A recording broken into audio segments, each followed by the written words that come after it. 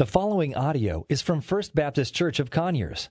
More information about First Baptist Conyers is available at firstconyers.com. Take your Bibles and turn with me to Mark chapter 5, if you will.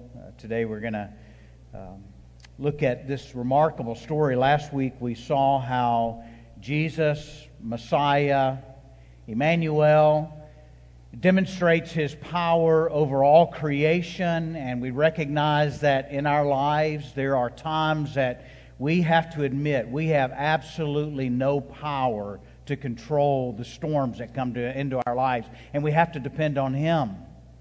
Well, this week we're going to look at the second demonstration that Mark, as he writes his gospel, displays that the other area in our lives that we need to recognize that we have no control over, but we're totally dependent on Him, is in that area where we have the adversary that is working well over time, not only to come against us in our life, but come against the mission that God, Jesus, has given to the church to win, disciple, and send.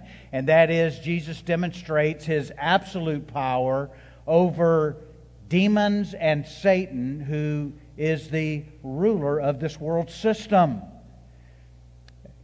I did some searches this last week, went on Amazon, and I had to be careful because I recognize that as I'm searching for a gift for my wife, she and I share the same computer, and as I searched out a couple of things, and I'm not going to tell you what they were because I don't trust you not to tell her,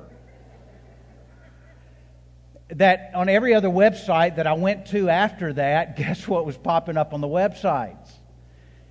The very item that I was searching for on Amazon, and I realized, man, they are eavesdropping in on me. This morning I want to invite you to eavesdrop on me, because the message that I'm going to deliver this morning really is a message that I want to preach to myself today. And I want to invite you just to listen in as I preach this to myself. Yeah, I'm asking you to eavesdrop in on this conversation. And so let's go to the Lord in prayer as we see what He has for us in this passage. Father, we thank You that, Lord Jesus, You are Emmanuel, that You are God with us. Lord, You have not left us abandoned. Lord, You've not left us without hope. Lord, You've not left us on our own. But God, You have given us the Holy Spirit who resides in us. Lord Jesus, we thank You for coming. We thank You for suffering death on a cross and shedding Your blood, taking the penalty for our sins on Yourself. Lord, from raising from the dead, Lord, to conquer death. And Lord, sending the Holy Spirit, Lord, who not only lives in us, God, but rules and reigns in our hearts and our lives, and is greater than he that is in the world. And so, Lord, we ask You to open this passage up to us this morning in Jesus' name. Amen. Many of you are very familiar with this passage, and what I want to do, I want to walk us through this passage, make a few comments, and then the last couple of points really are more application to us in our life. The first thing I want us to look at this morning is Jesus' power demonstrated over demons and over Satan. And I would underline and say first and foremost that He alone is the only one that has authority and power and is able to rule over demons and Satan. And so we come to this first verse where after Jesus had gotten to the other side of the shore, when He was in the boat with His disciples, they came to the other side of the sea, to the country of Gennesaret, some of your Bibles may translate. And when Jesus had stepped off the boat, immediately there met Him out of the tombs a man with an unclean spirit. He, meaning this man, lived among the tombs, and no one could bind him anymore, not even with a chain. For he had often been bound with shackles and chains, but he wrenched the chains apart, and he broke the shackles to pieces. No one had the strength to subdue him.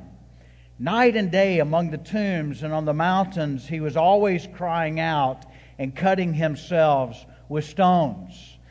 As we're going to see in a little bit, the whole story with the pigs, where after Jesus had cast the demons out of this man, they went into the pigs. We're in a Gentile area, hence that's why they were pig farmers. They weren't Jews, because they would have been outlawed in a Jewish territory, but here they were in a Gentile area. And notice that as Jesus comes, there's this man that comes to him, and we're told that he was possessed by a demon or demons, and he was absolutely tormented.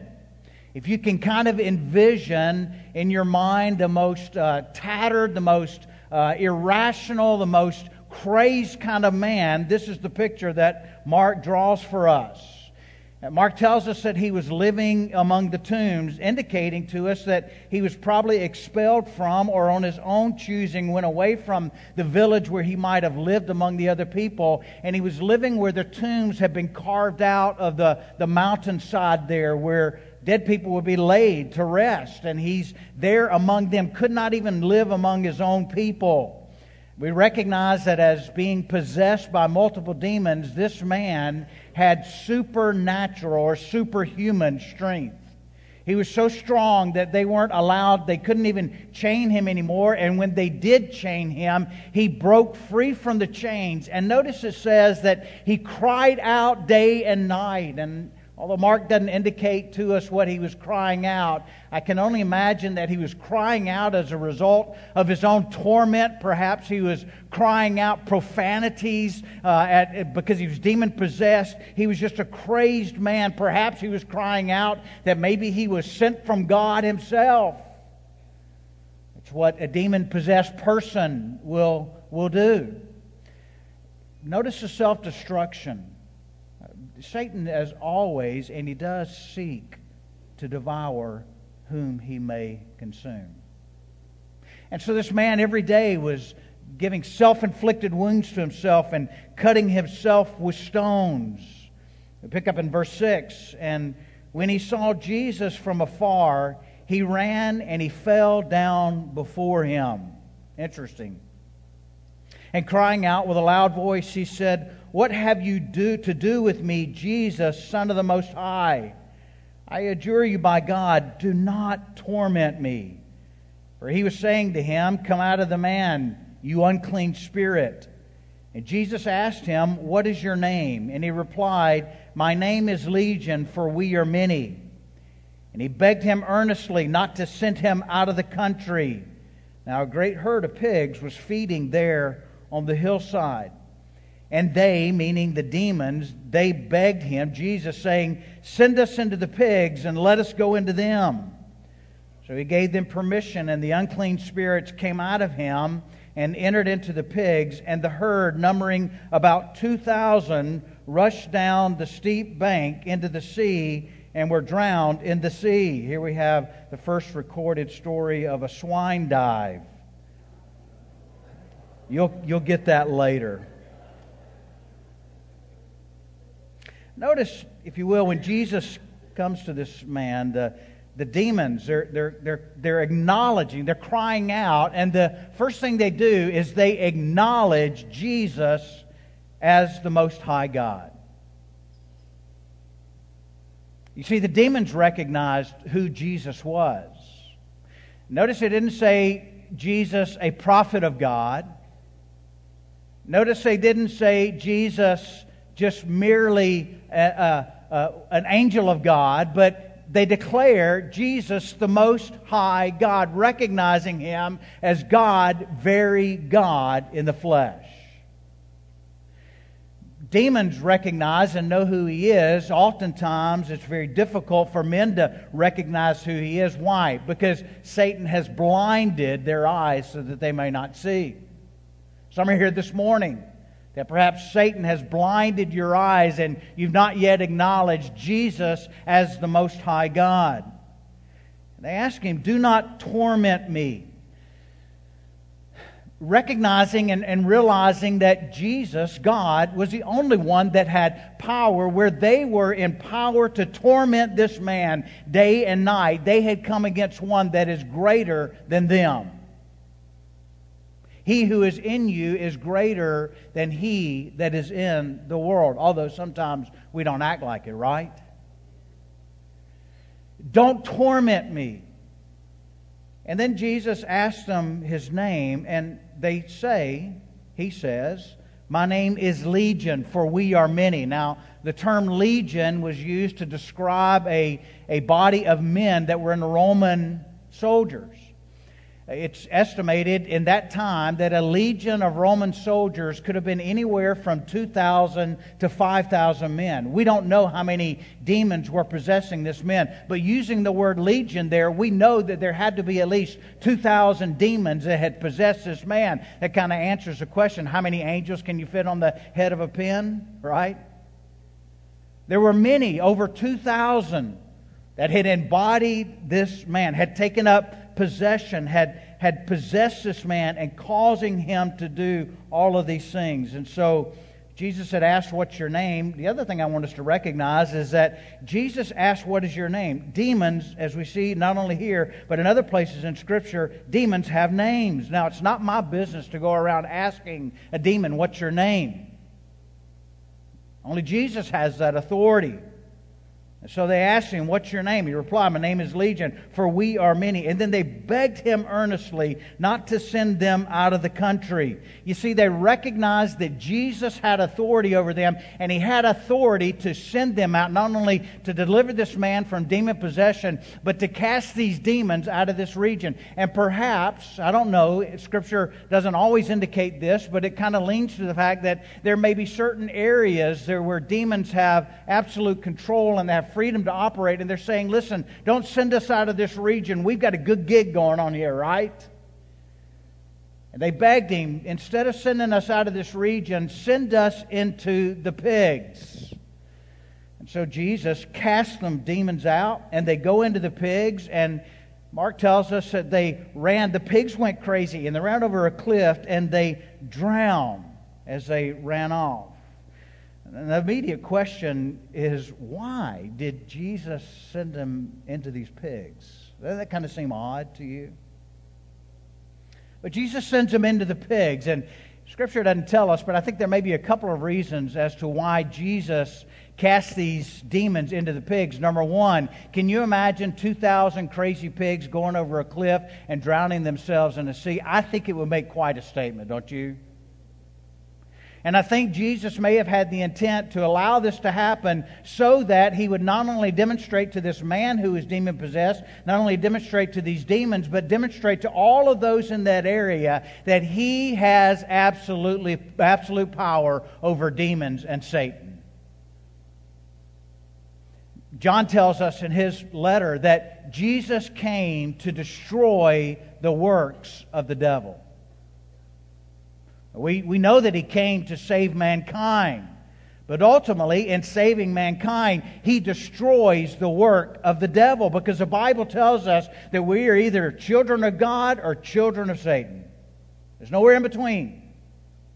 And the ultimate power that He displays is breaking the chain of the penalty of sin in our lives and delivers a human being from that so that they might have the hope of eternal life in Christ. It's impossible to destroy a demon, although God could. But notice He didn't destroy them. He didn't do away with them, because angels or demons are just fallen angels. They are eternal beings. They're not like human beings who die, but they're eternal beings, and God has created them that way. Look at verse 14. Look what happened is this. The herdsmen, those others that were there in the area, those who were watching over the pigs, the herdsmen fled, and they told it in the city and in the country. All of a sudden, Fox News and CNN got a hold of what was happening here. Not really. But word spread. Can you imagine? You're a herdsman. You just lost 2,000 pigs. My uncle was a hog farmer. We only had a few hundred at a time, and that was massive. But if you'd lost 2,000 pigs, it would be a big deal. So they went all over the country, and the people came to see what had happened. They came to Jesus, and they saw the demon-possessed man, the one who had the legion, sitting there. And opposite, he was clothed and in his right mind, and they were afraid. They're thinking, what in the world has happened that so instantaneously this man who is tormented, crazed, crying out day and night, breaking chains, tattered, tormented, ripped up, now he's sitting clothed and in his right mind. They began to beg Jesus to depart from the region. footnote here. I think the reason they were begging Jesus to depart from the region because they didn't want to lose any more commerce. Oh, no, don't kill any more pigs. That may be, I don't know. But as he was getting into the boat, the man who had been possessed with demons begged him that he might go with him.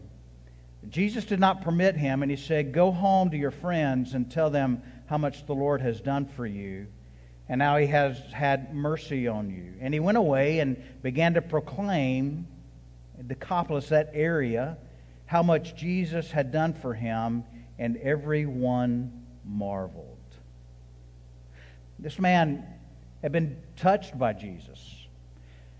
What no one else was capable of doing, Jesus demonstrated His power to expel the demons, and instantaneously this man was delivered from demonic possession, and he wanted to follow Jesus. But Jesus tells him, "No, I'm not going to allow you to follow me." Perhaps it was because he was a Gentile and the time of the Gentiles had not come yet. We don't know, but I think maybe that Jesus wanted him to go back to the area where he was and begin to testify to God's mercy and all the things that God had done in his life. And that's what He calls you and I to do, right? I was in the hallway this morning with someone and talking. She was telling me about her son-in-law, and the situation sounded pretty severe to me. I mean, her words were, "But we're praising God anyway."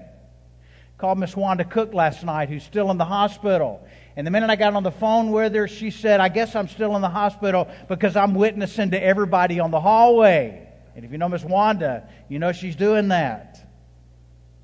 Testifying as to what God is doing in our lives. Can I encourage you with this? There is no testimony of what God does in your life, has done, and is doing in your life that is not worth sharing with someone else. And that's the way we testify to God's goodness. And notice, Jesus said, testify to the mercy of God. You see, we all experience the mercy of God on a daily basis where we do not get what we actually deserve.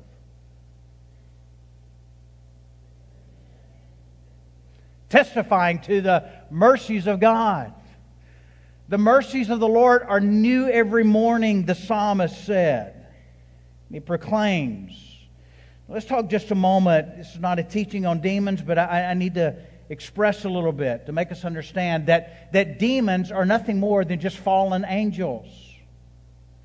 When Satan rebelled against God, the Scriptures tell us that there were a third of the angels that went along with him, that followed after him. And the judgment of God is on them, and has been, and will be fulfilled on them in a future date.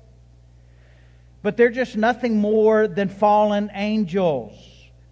And not only do we see here, but we see throughout Scripture that demons can literally possess human beings.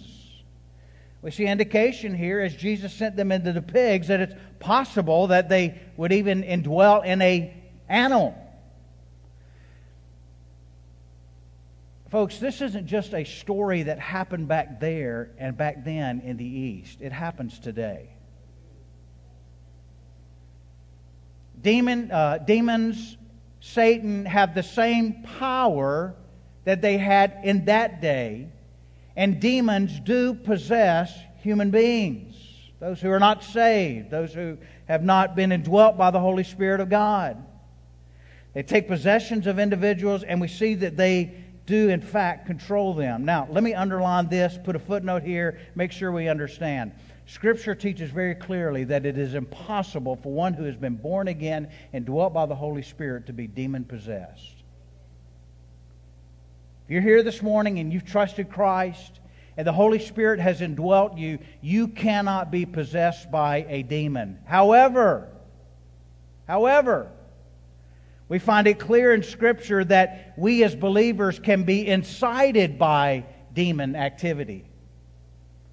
You remember Peter when he comes to Jesus, when Jesus was telling what was going to happen to him. And Peter says, "No way." And what was Jesus' response to Peter? "Get behind me, Satan." So he can entice, he can incite believers. We find indication in Scripture that he can also get a foothold, if you will, and there's semantics in this, but he can certainly have dramatic influence in the life of a believer, so that we're under that control in that sense, that we're influenced by Him, not possessed, but we can be influenced. Some of the gateways and openness to that is unconfessed, repeated sin in our life, etc., etc. There are a number of things, but although we can't be possessed, we can certainly give Him area and territory over, that He might have deep influence and foothold into our lives. Satan's power is manifested in this world in a number of different ways.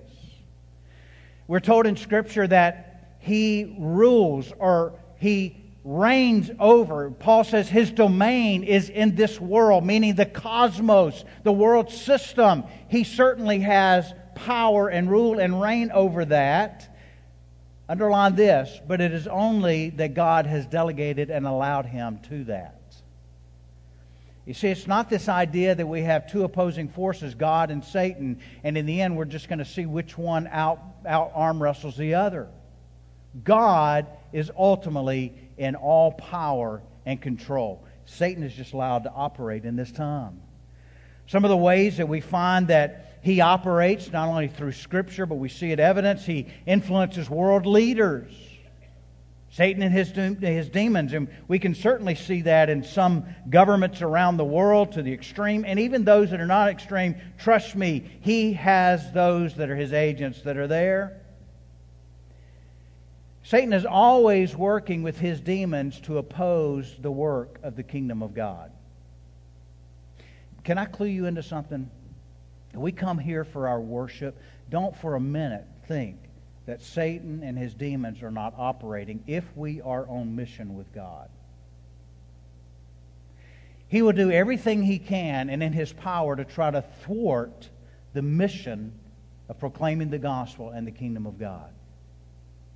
He'll operate in some listen, I tell people all the time, he is a lot more experienced than you and I are. We at least have some scruples, morals that we follow. He doesn't follow the same rules that we do. You hear what I'm saying? He would go to any extreme and any extent to try to destroy the work of the kingdom of God. We don't want to be naive to that. Yet we recognize that in the life of the believer, he certainly prompts us to sin. He tempts believers to sin. He encourages us as believers to have other idols in our lives, to worship other things, to put other things before the kingdom of God. Satan is behind all false teaching that might be in the church. I had a friend call me last night in Tennessee, very distressed. And as he explained the situation to me that's going on in his church, I said, you know what you've got there? You have the enemy operating very, very strong. He works to split churches over petty little stuff. The stuff he was describing to me was petty stuff. Not questioning whether or not those that were behind it were not believers, but they've allowed themselves to be influenced by him and being agents of him to split and divide the work of God throughout the body of Christ. We definitely see his operating in secular humanism. If you've traveled anywhere around the world, I've been to Haiti a number of times, and voodoo is not just something that is a joke, or there is demonic forces that are very heavy and strong in these things. Now, let me kind of bring a point here. While I recognize and realize that Satan and his demons are very real, in my own personal life, oftentimes I'm not as concerned about that as I am my own stinking flesh. Right? He does operate.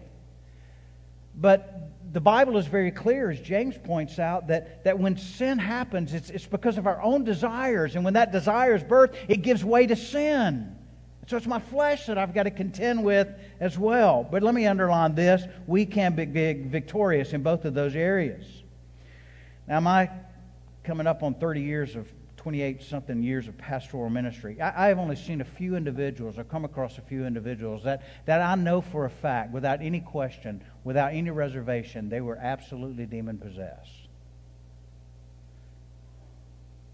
I've come in contact with a number of believers at times that I know have been incited by Satan and his demons. And sometimes they are meaner than those who are demon-possessed that are not even saved. And so he operates in that way. We don't want to be blind to it. But on the other hand, I want to be careful that I don't look for a demon behind every bush. Scripture is very balanced in this. But there's good news for us. And that is that while he operates, while he has power in this world cosmos, and he's moving against God and the church, the body of Christ, and individual believers, we have a power that he has given to us where we might have victory over him. And so here's the second point I want us to look at. His, meaning Jesus' power in believers. We have to trust and depend on God and the Holy Spirit in our lives as believers to give us victory over demonic influence, demonic oppression, and all of these things that Satan might throw away. We can't do it in and of ourselves. Just like the disciples had no power to calm the storm, you and I, in and of ourselves, have absolutely no power over Satan and his demons. But the Holy Spirit who is in us does. Ephesians chapter 3, beginning in verse 14, Paul writes this, as he's writing to this church. This is his prayer. He prays that the Father might open the eyes that they might see the riches of God's glory, and that He may grant you to be strengthened with power through His Spirit in your inner being. I have to recognize that I don't have the power to do that. Only God has the power to strengthen me and to strengthen you in our inner being. I can't will it to happen. It's God, and He's the source of it by the Holy Spirit. Paul goes on to say this, that you may be filled with all the fullness of God. And you see, we know, we understand that we have the Holy Spirit and we must depend on Him. But can I tell you, there's a second step to that. Not only recognizing we have the Holy Spirit, depending on Him, but we've got to allow Him to operate. And we've got to loose Him in our lives to operate in our lives, especially when it comes to demonic forces. You see, the world is Satan's domain, Paul tells us, allowed by God. But we can't overcome him, but only through the power of the Holy Spirit of God. The Scriptures teach us that the same power that has been given to believers by the Holy Spirit is the same power that Jesus used to resist Satan when He was in the wilderness being tempted by him for 40 days. It's the same power, Scripture tells us, that raised Him from the dead. Now, we don't want to make a mistake and think that we have deity, but no, we have deity living, residing in us, and power has been made available to us. As Paul prayed, he said, God, 3 times I prayed that this thorn that's in the flesh would be taken away from me. And by the way, Paul says that this thorn in the flesh was given to him, directed by, allowed by God, to keep him becoming conceited in all that he had done. He said, 3 times I prayed, God, deliver me from this. And God said this. He said, my grace is sufficient for you.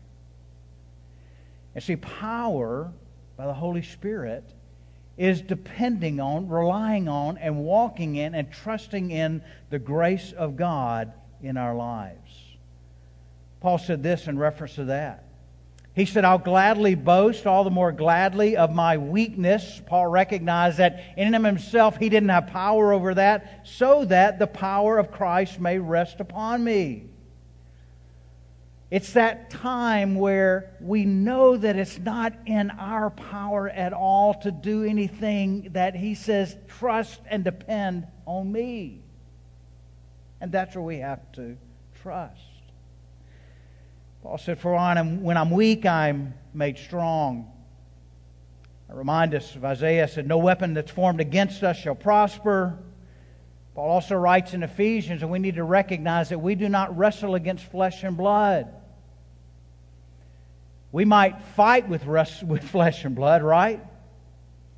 But in that passage in Ephesians where he talks about the spiritual armor, he makes it very clear that our battle is against forces that are in the heavenly realms. That's where the real battle lies. But it's His to do battle for us.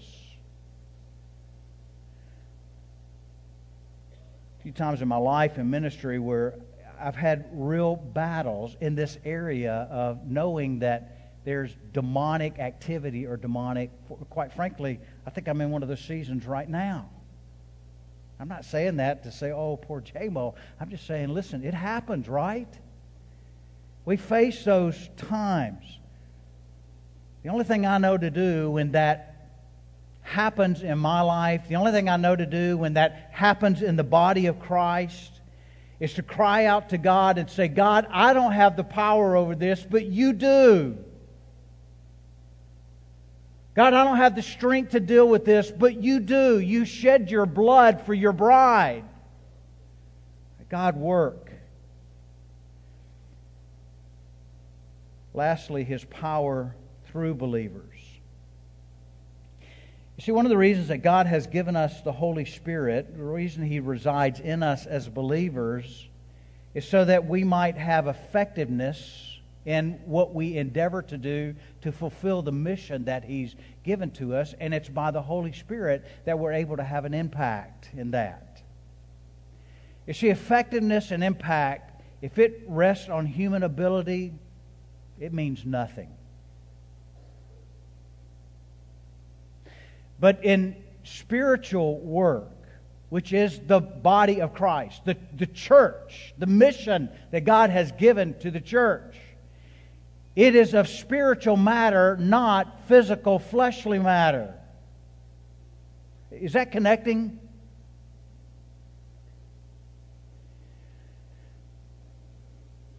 The world looks for results. The Bible doesn't indicate that God expects us to produce results. The Bible indicates that He has empowered us and expects us to work effectively and have an impact by the Holy Spirit of God through the body of Christ. And He has given that to us. And there are 5 areas, and there may be more, that I've found that are very clear that we need the Spirit's power to be effective and have an impact in carrying out the mission that God has called us to. Number 1 is this. If you're filling in your blanks on your study sheet, is that to be an effective, to be an impactful witness of the gospel of Christ, we need the power of the Holy Spirit of God. Listen to what Paul says in Romans 1, verses 16 and 17. He says, I'm not ashamed of the gospel, for it is the power of God for salvation. You see, when you and I witness to the mercies of God, when you and I endeavor to have opportunities to share the gospel with other people, that if we're not depending on the power of God in that, and if we're just depending on our eloquency of speech, our memorization of the Romans Road or whatever it is, listen, that's the wrong thing to depend on. We've got to depend on the Holy Spirit of God as He works through the Word of God to convert souls. It can't happen any other way. Jesus said in Acts chapter 1 verse 6, He said, I'm descending, but I'm going to send you the Holy Spirit. Why? And you will be my witnesses. It was the power of the Holy Spirit.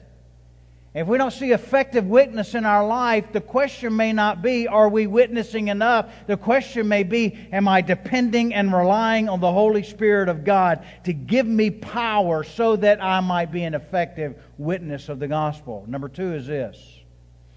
In our work in the ministry, whatever it may be in the church where you serve, in the body of Christ, as we're working together in this mission. I don't care if it's a parking lot. I don't care if it's a greeter. I don't care if you're a Sunday school teacher. I don't care if you sing in the choir. I don't care if you play in the orchestra. I don't care if you teach the children. Whatever we might do in ministry, we have got to rely on the Holy Spirit of God to bring effectiveness and impact in what we do. You see, there should never be an engagement where we engage to serve or minister in any area of the body of Christ that we don't say, God, give me power, make this effective. I don't know about you, but I don't want to live my life doing a routine thing of ministry and not be effective and have impact through that. And it can't come through me, it can't come through you. It's got to come by the Holy Spirit of God. You're a Sunday school teacher. Never should you just crack open your Bible without depending on the Holy Spirit, not only to give you the words to teach, but to give the hearers the heart to hear. Paul says this, talking about his ministry and his work in the body of Christ. Colossians 1, verse 29. He says, "For I toil, struggling with all of His energy that He powerfully works within me." And so the relying on the Holy Spirit is not an excuse for disobedience, and it's not an excuse for hard work. But Paul says this, as he toils, struggling with all of whose energy? His energy that He powerfully works in me. Thirdly, we need power to walk as children of light in a world of darkness. May I say amen to that? 2 quick verses. Galatians 5:25, if we live by the Spirit, let us also keep in step with the Spirit. Romans 8:13-15, for if you live according to the flesh, you will die, but if by the Spirit you will put to death the deeds of the body. Again, if I'm trying to put to death the deeds of my body through my own fleshly efforts, then I am producing flesh-wrought results. But it is the only thing in your life and in my life that's able to give us power over the flesh, as Paul says here in this passage, is by the Holy Spirit of God. I might will it to happen for a season, but eventually, if I'm depending on my strength, sooner or later, that manifestation of the flesh is going to come out. Right? But it's by the Spirit of God. In this area of Satan, the fourth W that's on your study note, winning over sin and Satan, very similar to the other. Paul explicitly tells us in Romans 6, verse 14, for sin will have no dominion over you, since you are not under the law, but under grace. Clearly, not only in walking as light in a darkened world, but winning over sin and Satan and his influence in our lives, He has told us that He does not, He cannot, He will not have dominion only if we allow that to happen. But again, it's not dependent on our works, but we're dependent on God's grace operating in our lives for that. Remember what the Scriptures say, that we're to submit ourselves to God, resist the devil, and he will flee from you. It's not just resist the devil and he'll flee from you. There's a condition to that. He says, first, submit yourselves to God. You see, I get it backwards. I think sometimes it's in my own power and strength to resist Him. But it's not. First, I have to submit myself to God. Bow before Him. And resist the devil, and he'll flee from you. Lastly, the other area that Scripture indicates that we have to have the power of the Holy Spirit effective and operating in our lives is when we worship Him. Ephesians 5. Last part of verse 18. Notice what Paul says here. He says, be filled with the Spirit. And then the connection here between these two verses in the original language gives the indication that this is a condition that we might address one another with psalms and hymns and spiritual songs, singing and making melody to the Lord in our hearts. You see, we can have the most talented, the most effective, the most grandiose music ministry anywhere around in worship. But if we're depending on those efforts alone, it will not be true and sincere worship that God is glorified by. We might structure around something that appeals to every person in the audience and everybody's happy. That'll never happen, right? Right, John? My response to that is that believers that have that kind of mindset, forgive me, I have it myself sometimes. But that's when I'm in the flesh, concerned about me and not concerned about Him. I'll get nervous. I'm not about to change everything. Somebody's going to start a rumor. I'm just simply saying, regardless of what the style is, regardless of what the fashion is, Jesus made it very clear in John chapter 4 that the Father is seeking those who will worship Him in spirit and in truth. Everything else the Father just rejects. He doesn't receive that as worship. Right? Why? Because it's of the flesh. The Father seeks those who worship Me in spirit and in truth. And it's by that He says in this passage in Ephesians that we need to be filled with the Holy Spirit of God to worship Him in that. Flesh can't worship God.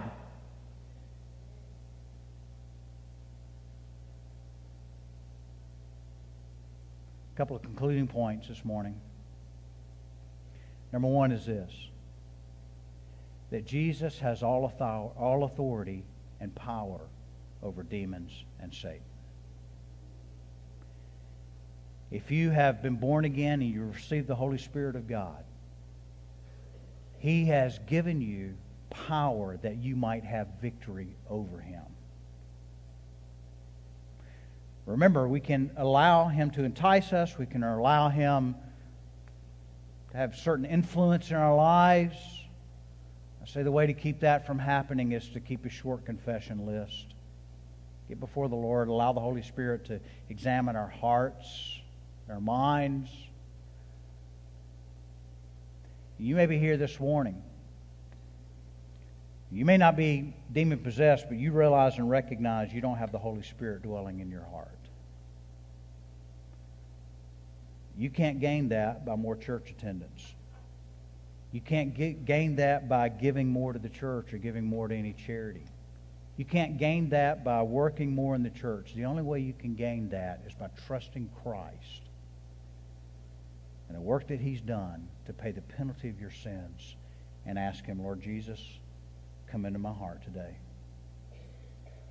I ask you to save me. I ask you to forgive me of my sins. I want to make you Lord and Master of my life. Lord, I want to follow you.